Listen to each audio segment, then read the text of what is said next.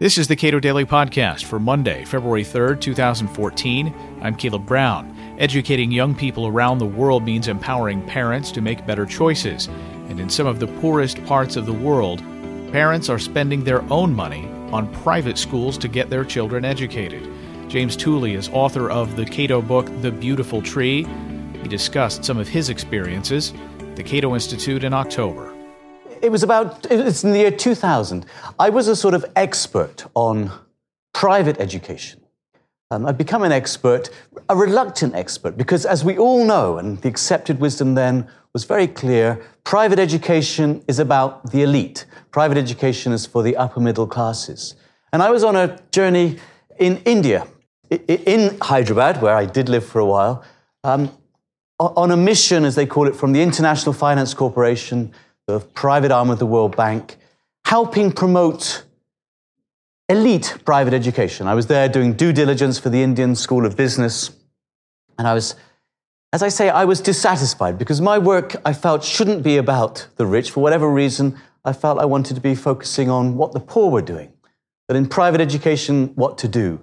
So on a day off, I went into the old city of Hyderabad. I went to the Charminar here, taking a picture taken at night, where I'd read in my rough guide to India, the slums of the old city were based.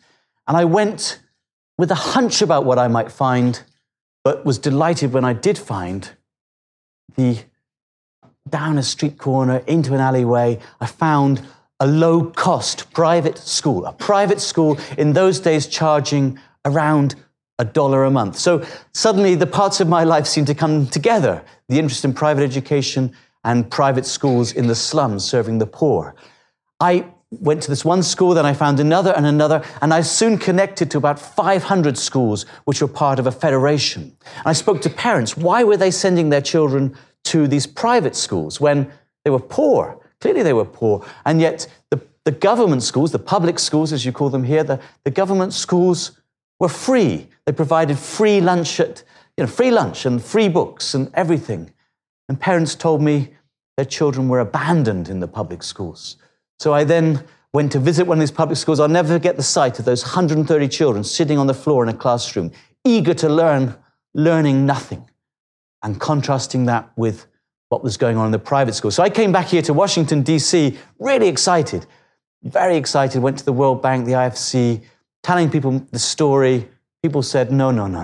There's nothing much going on here. Calm down, Tooley, calm down. You found maybe a few businessmen ripping off the poor. That didn't seem to fit in what I saw. So I got funding, managed to get grant funding from the John Templeton Foundation, and went on a journey looking in places like Kibera here, which is not far away from the shopping mall in Nairobi, Kenya, where such terrible things were happening last week. The accepted wisdom says a boy like this, Frank, where does he go to school? The accepted wisdom say he must go to public school or he's out of school. We followed Frank into the slum, going along the Uganda Railway there, into Kibera, and in fact he goes to a low-cost private school, one of about 100 in the slum of Kibera. There's another one. Or we went to, even in rural China, where we were told definitely not by the British aid agencies, definitely you won't find any private schools there. We abandoned cars, we traveled on these three-wheelers in remote villages where harvesting was going on. It was September, harvesting was going on just as you would see it for hundreds and hundreds of years. We asked people and eventually found in the most remote villages in these foothills of the Himalayas, private schools, low-cost private schools serving these poor communities. In fact, we found 586 of these low-cost private schools in these remote mountains.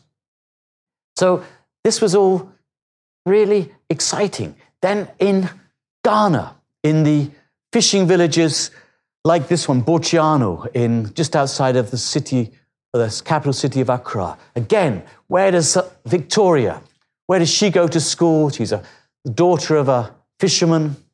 She's the daughter of a fisherman and a fishmonger couple. Where does she go to school? You probably guessed by now. She's in school, yes, but not a public school, in a low-cost private school, the Supreme Academy in Bochiano, run by this man, Theophilus.